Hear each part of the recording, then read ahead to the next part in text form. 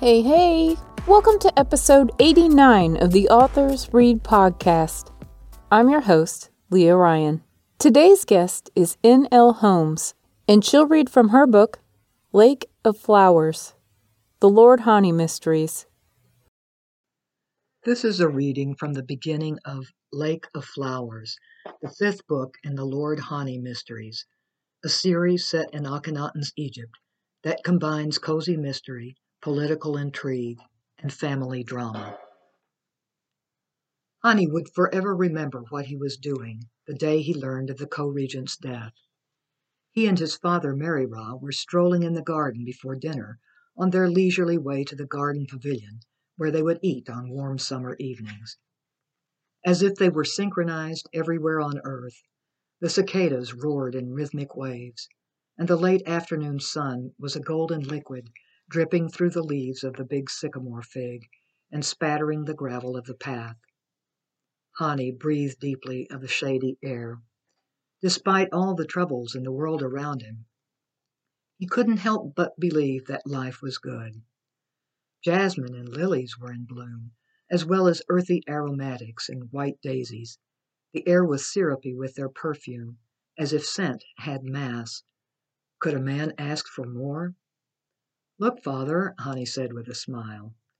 He pointed to where Kennet, his pet heron, stood on one leg in the shallows of the pool, as still as a statue, her gray color making her almost invisible among the reeds that swayed there. A whisper of feathers, a deadly shadow of bird. All at once her long neck unfurled and her dagger-sharp beak plunged into the water. A moment later she stood with a twisting silver fish in her bill, which almost immediately disappeared down her throat. "She's ruthless," Meri-Ra chuckled, his belly bouncing. "I've found that to be true of females generally, son. Haven't you ever noticed that, with all the devious ladies you've had to serve over the years?" Hani joined him in his laughter. "You have a point. Certainly the royal women are a cutthroat bunch." But he added with a twinkle in his eye, "Of course our women are very different." "I should think," said Noob-Nefer from behind him. She emerged from among the bushes, a tray in her hands, upon which were arranged a variety of cheeses and pickled vegetables and bread cut into chunks. "However, our men tend to get hungry before a meal." Hani's wife set the tray down on a little folding table in the pavilion. "I'll bring you some beer. The kitchen girls have had it cooling in the well. Dinner will be a while yet." "Thank you, my dove." Hani stroked her coppery arm. As Noob-Nefer's name proclaimed, she was pure gold, his golden treasure. Even after 36 years of marriage, he felt she had perfections he had yet to plumb. The two men settled into their chairs on the porch of the pavilion and stretched out their legs. Meri-Ra expelled a big breath with a whoosh. "Hot!" He folded his arms over his head to cool his armpits. "That shouldn't surprise you, father. It's almost time for the inundation." Without lowering his arms, Meri-Ra scrubbed his close-cropped gray hair. "I'm not surprised, but it's hot nonetheless. These are the Hariu Renpet, the intercalary days. The old year is fast coming to an end. What will the new one bring, do you suppose?" Noob-Nefer and one of the serving girls approached with the beer pot and its stand. "Here you are, my hungry man," she called from the porch of the pavilion, her voice rich with affection.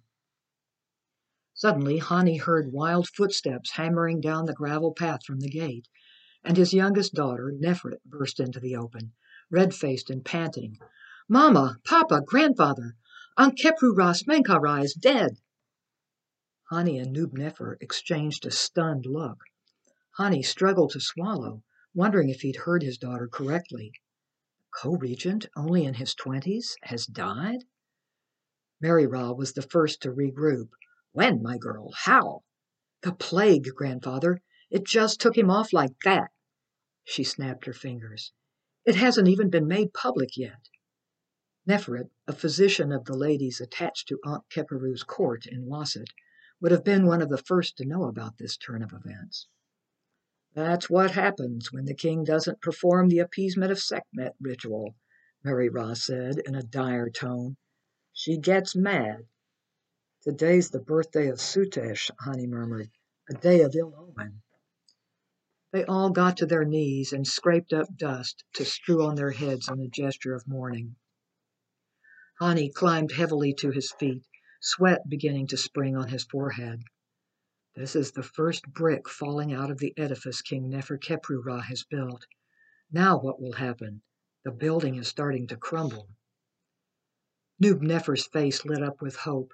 She fastened huge glowing eyes on her husband, and Hani knew she was thinking the same thing, but with a more unambiguous joy.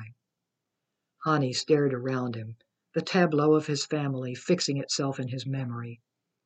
This wasn't just an occasion to tie on the white headband of mourning and participate in the lavish funeral rites of a king. Something significant had shifted, far more significant than the young deceased himself, who had been none too bright and was undoubtedly under the sway of others, probably his brother or his wife. The likelihood of civil war breaking out when the present king died had just grown immeasurably greater. Everyone stood there without moving, until Nefret, unable to remain silent any longer, said, "Can I stay for dinner?" Hani finally returned to the world around him. He laid a paternal hand on the girl's shoulder. "Of course, my duckling. Where's Ben-Erib?" Neferet's fellow Sunnet and friend was always to be found trailing after her. "She's staying late tonight. One of the queen's handmaids is sick." No doubt seeing her family's horrified expressions, she hasted to add, "But it's not plague. The poor handmaid just had a stillborn baby, and things aren't looking too good." "Come, my love." Nub-Nefer took her daughter by the elbow. "Help me bring out the food." She caught Hani's eye, and he could see her ill-dissembled joy, the ember beneath the ash that threatened to leap into flame. Hani watched his wife and daughter as they set off through the garden for the house, Nub-Nefer almost as trim and lovely as she'd ever been, at an age when many women would have sunk into the evening of their beauty. Behind her, Nefret nearly skipped. She was grown, but so full of energy she was unable to walk sedately. Hani's heart warmed with love, as always, when he thought of his little duckling. In appearance, Nefret was a female version of her father, square-jawed and stocky, with small brown eyes and the same winsome gap between her front teeth. But whatever she lacked in beauty, she more than made up in personality, the irrepressible girl.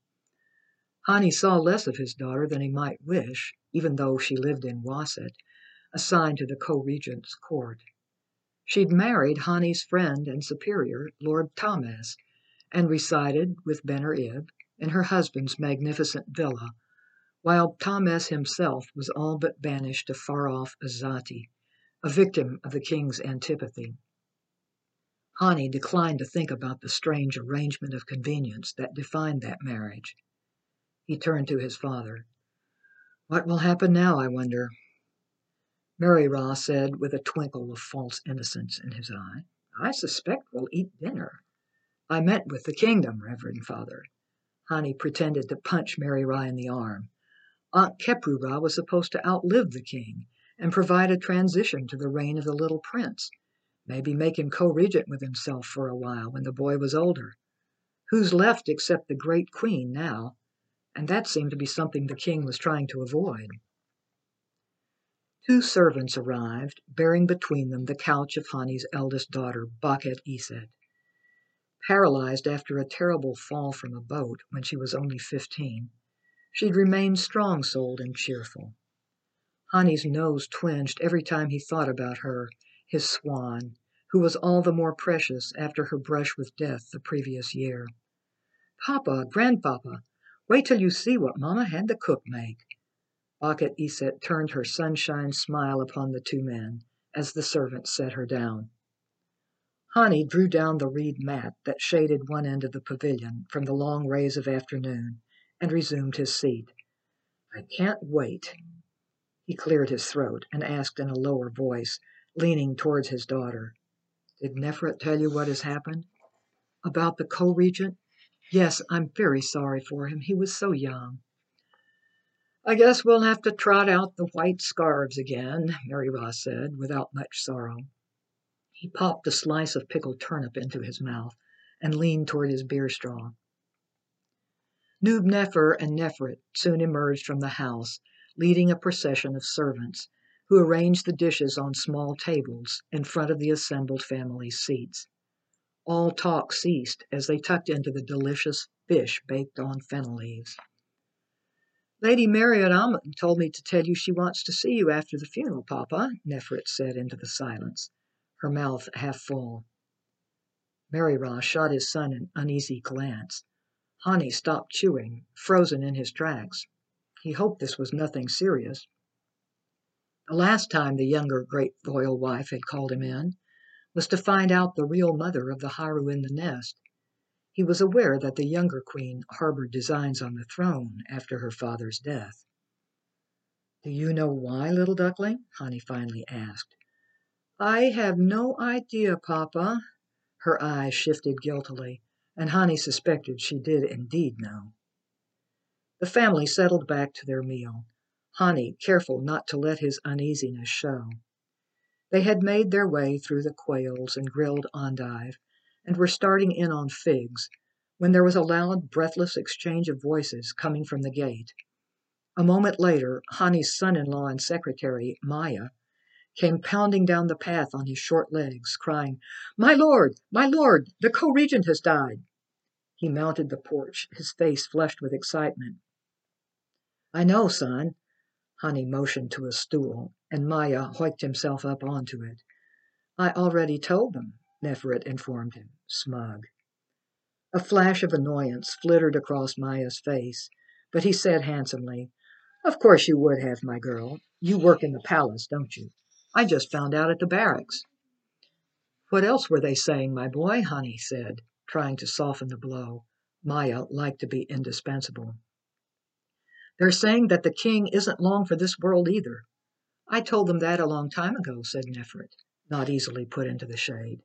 "And that there will be a civil war between Lord Ai's party, that is, Lady Nefertiti and the Crown Prince, and her daughter's party, which wants to return the country to the old ways."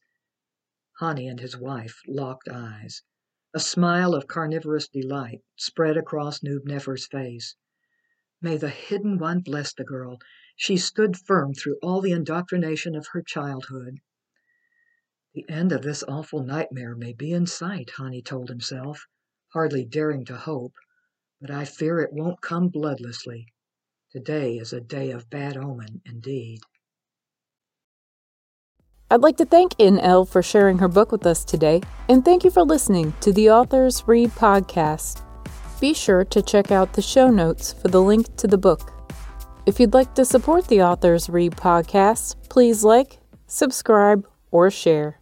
Until next time.